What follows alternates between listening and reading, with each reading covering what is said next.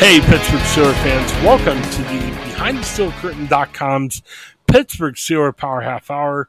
I'm Chris, got Paul and Joe with me. Well, I'm Chris Pugh, Paul Yanchek, Joe Frost. How you guys doing today? Doing great. Blended. I'm glad to be home. I've been on a tour all over the eastern seaboard, and I'm just glad to be home.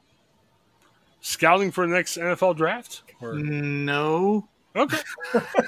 Hey, I thought you had some news to announce today. I was like, this is great. I have no news to announce. I okay. spent a week in New York City, visited my daughter up in New Hampshire, my brother in Chicago, and then my wife's family in Ohio, and then drove a truck full of stuff down to Mississippi, and now I'm back. Fantastic. All right. Hey, it's fun. We were talking about this a week or two ago. We said, hey, this is going to be a dry time for Steelers news, and we were saying, are we going to do 30-second shows, or are we going to talk about, the weather, or a half-hour version of Joe's trip? What are we going to talk about? But you know what, Joe and Paul? The Steelers continue to make news, and, man, the NFL does not stop. It never stops.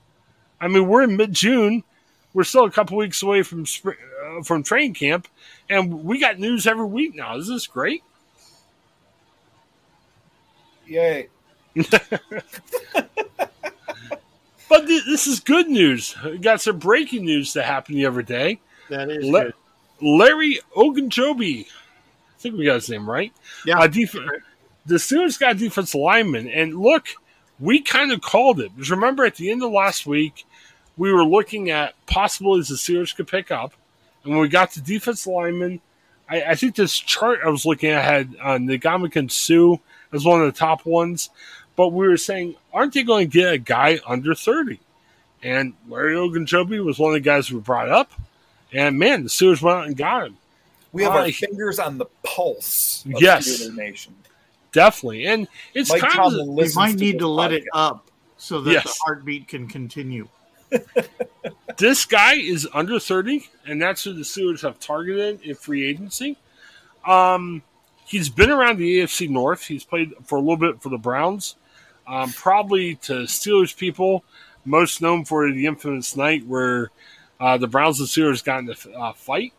After Myles Garrett pulled Mason Rudolph's helmet off, Ogunjobi, who was playing for the Browns at the time, he shoved Mason Rudolph to the ground, which led to, I think it was Marquise Pouncey and David DeCastro jumping in, and the brawl was on. So Ogunjobi has a history of the Steelers from that.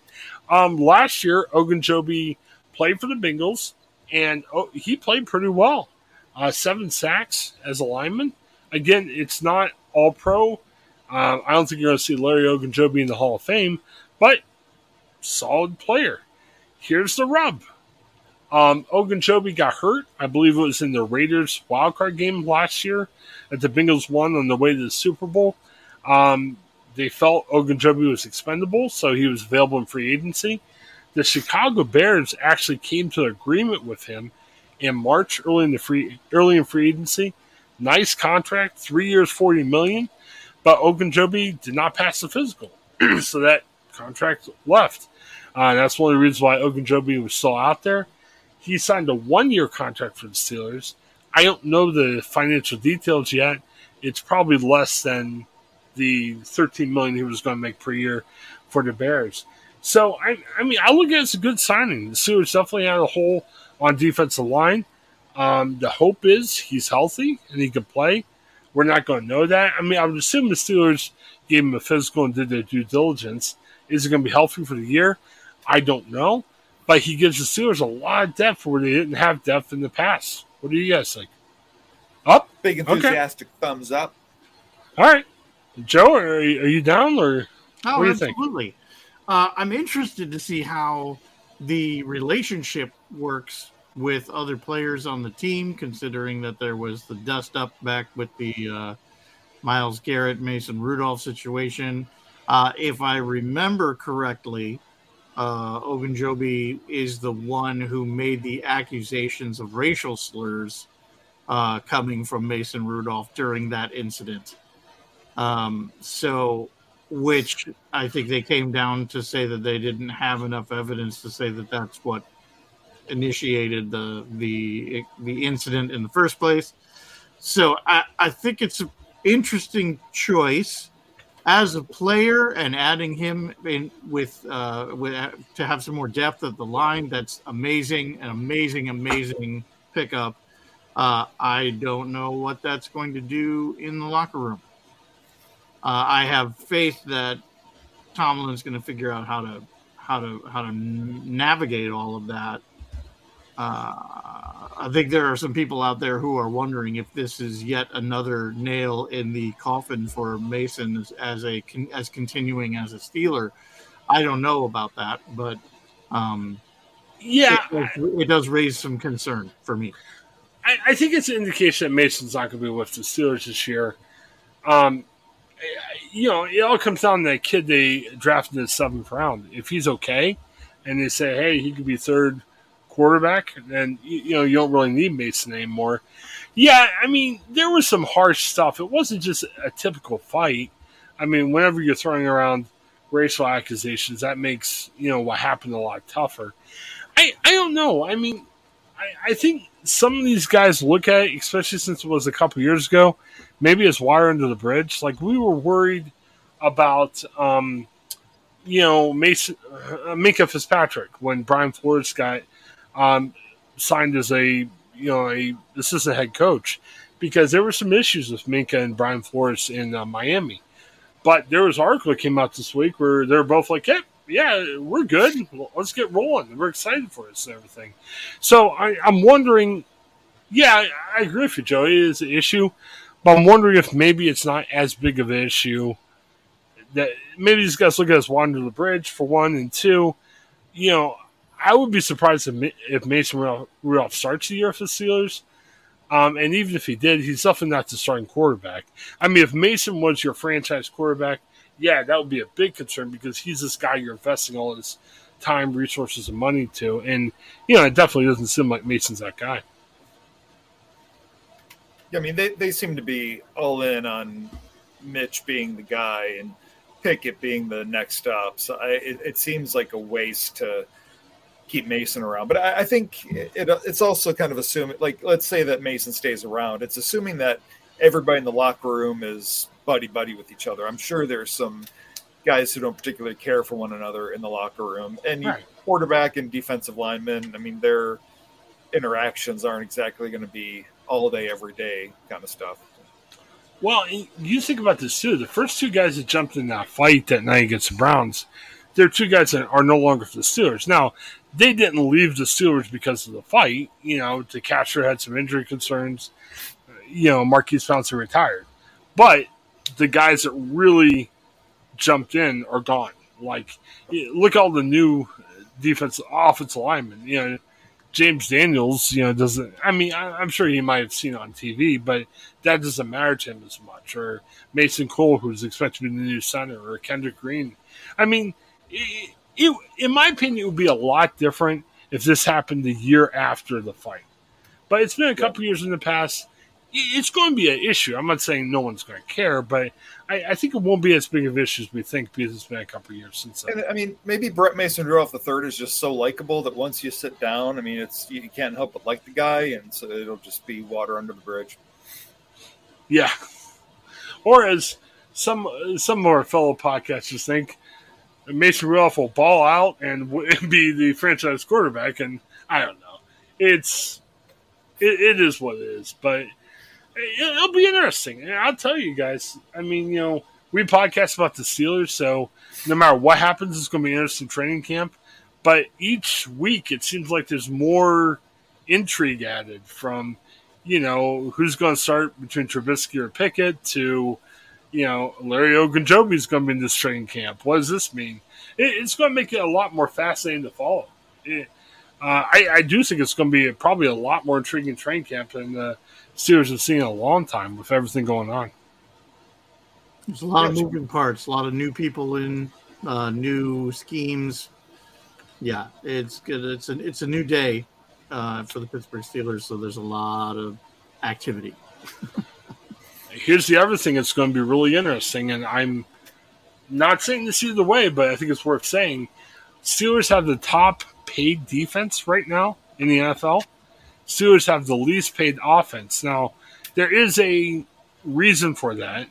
A lot more of the veterans are on the defensive side. The offense, there's guys who could play well, but they're all under rookie contracts. So that's why that's it. But trivia question, and I think we may have talked about this. You guys may have known this. Who is the highest paid offensive player right now for the Steelers? Rudolph? Derek Watt. Oh, gosh. Yeah. And he's a guy that may not even make the Steelers this year because he's the highest paid offensive player. Well, they're certainly getting a bang for their buck with that. Yeah. Now, I think you raised a good point, Paul. I think Mason is now making $5 million a year, but I think they're saying because Mason's got 1 year left and Derek Watt's got a couple years left. I don't know. But yeah, but people have said Derek Watt's the highest paid, so it's definitely going to be interesting. Paul, why don't you get started on your rant? It also came out this week, and Chase Claypool, just talking about the upcoming season and everything. He said Juju Smith-Schuster was a good leader when he was with the Steelers, helped him out. But then he made a interesting comment. He's like, I'm going to be top 3 receiver in the NFL. I have my concerns with Chase Claypool. I think to his credit, what are you going to say? If Chase Claypool said, hey, guys, I'm going to have an inconsistent year like last year, we'd flay him. We'd be like, why are you saying this? I mean, everyone's got to be confident. He's confident, but Paul, you said before you got some concerns. Not so much concerns, just I'm glad that he thinks that. But, well, if I do have a concern, it's that perhaps he's taken up some recreational drugs. I'm not even convinced that Claypool is one of the top 3 receivers on the Steelers roster. I like Claypool. I would love for him to be a top 3 receiver. But I think he needs to show that he's a top 3 on this roster before we go league-wide. Joe's got his head back. I don't know if he's just tired or if he's questioning what Paul said. What do you think, Joe? I am tired, but a young receiver has to think that of himself. Otherwise, what is he even doing in the NFL? Right. He just has to have that mindset. What are the things that goes into him getting more receptions and more touchdowns? Somebody has to throw him the ball more often. Yeah. The ball needs to be there in a way that he can catch it. There has to be opportunities for him to complete it and to be able to run. He can do that. We've seen him do that to receive the ball and to run for a lot of yardage and to do very well. He can be that. It's going to take getting into the scheme and getting to build the trust with, at this point, Trubisky, to be able to capitalize on that. And then we're looking at somebody who's a top 3 wide receiver.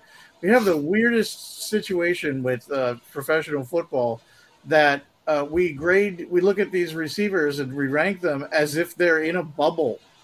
Oh, this guy's the greatest receiver this year. Well, he's got somebody throwing him the ball. It's really the thing that separates the receivers. If they were in space, there's not that much difference between the guy who's 3rd and the guy who's 20th.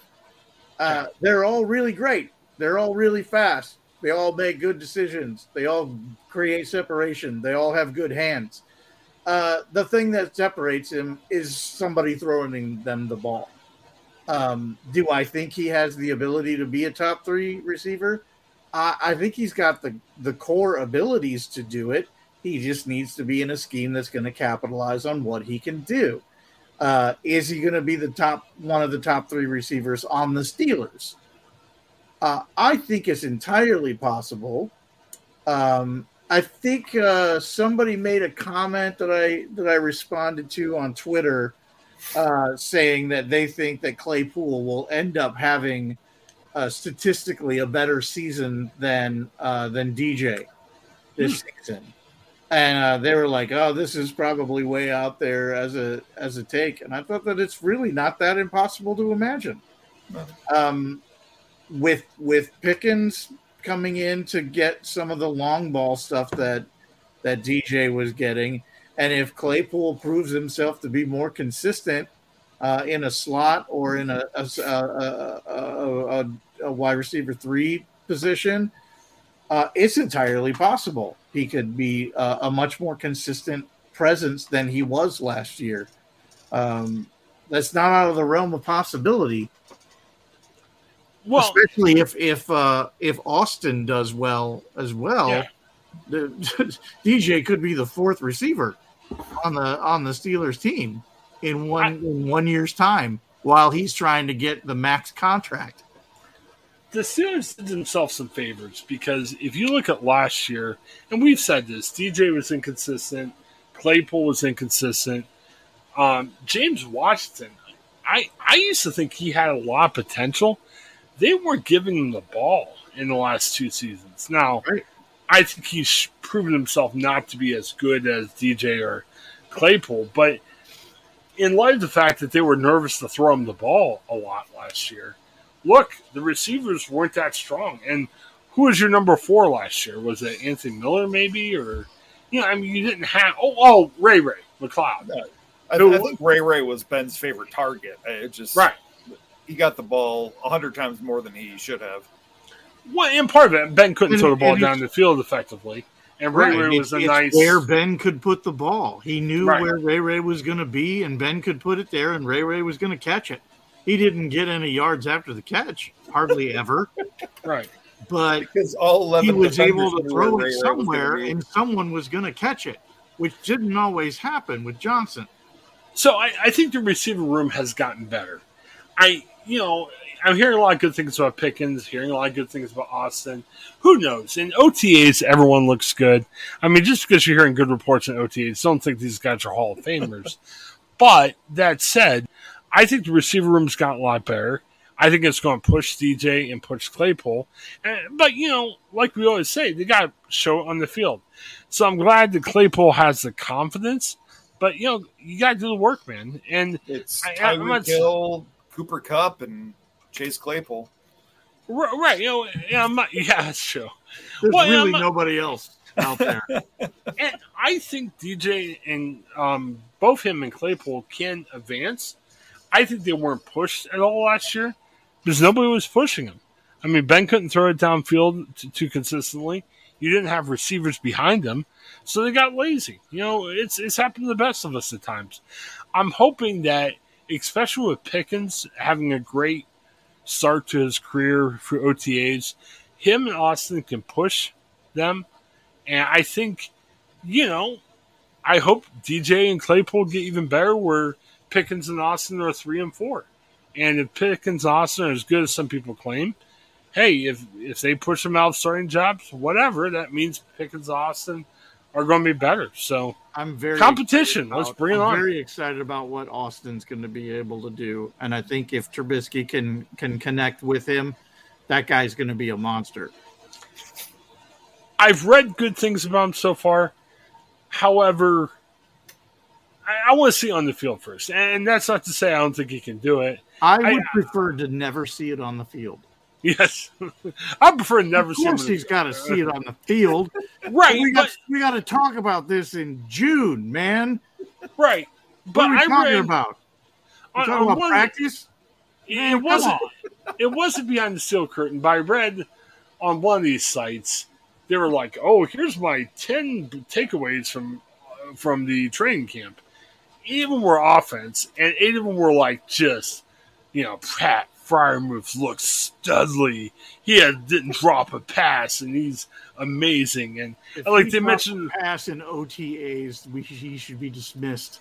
Well, but yeah, and they talk about Austin like he's Tyreek Hill times 2, and Pickens, he looks Hall of Fame like already. I'm like, okay, don't just relax a little bit. I mean, these guys could be good, but not everybody's looking Hall of Fame. All right. Well, we are out of time, but again, thanks for checking us out. Give us a 5-star review and mention me, Paul, and Joe Even if you don't like us, give us a 5-star review. And thanks for checking out Pittsburgh Steelers Power Half Hour on Behind the Steel Curtain. Have a great night.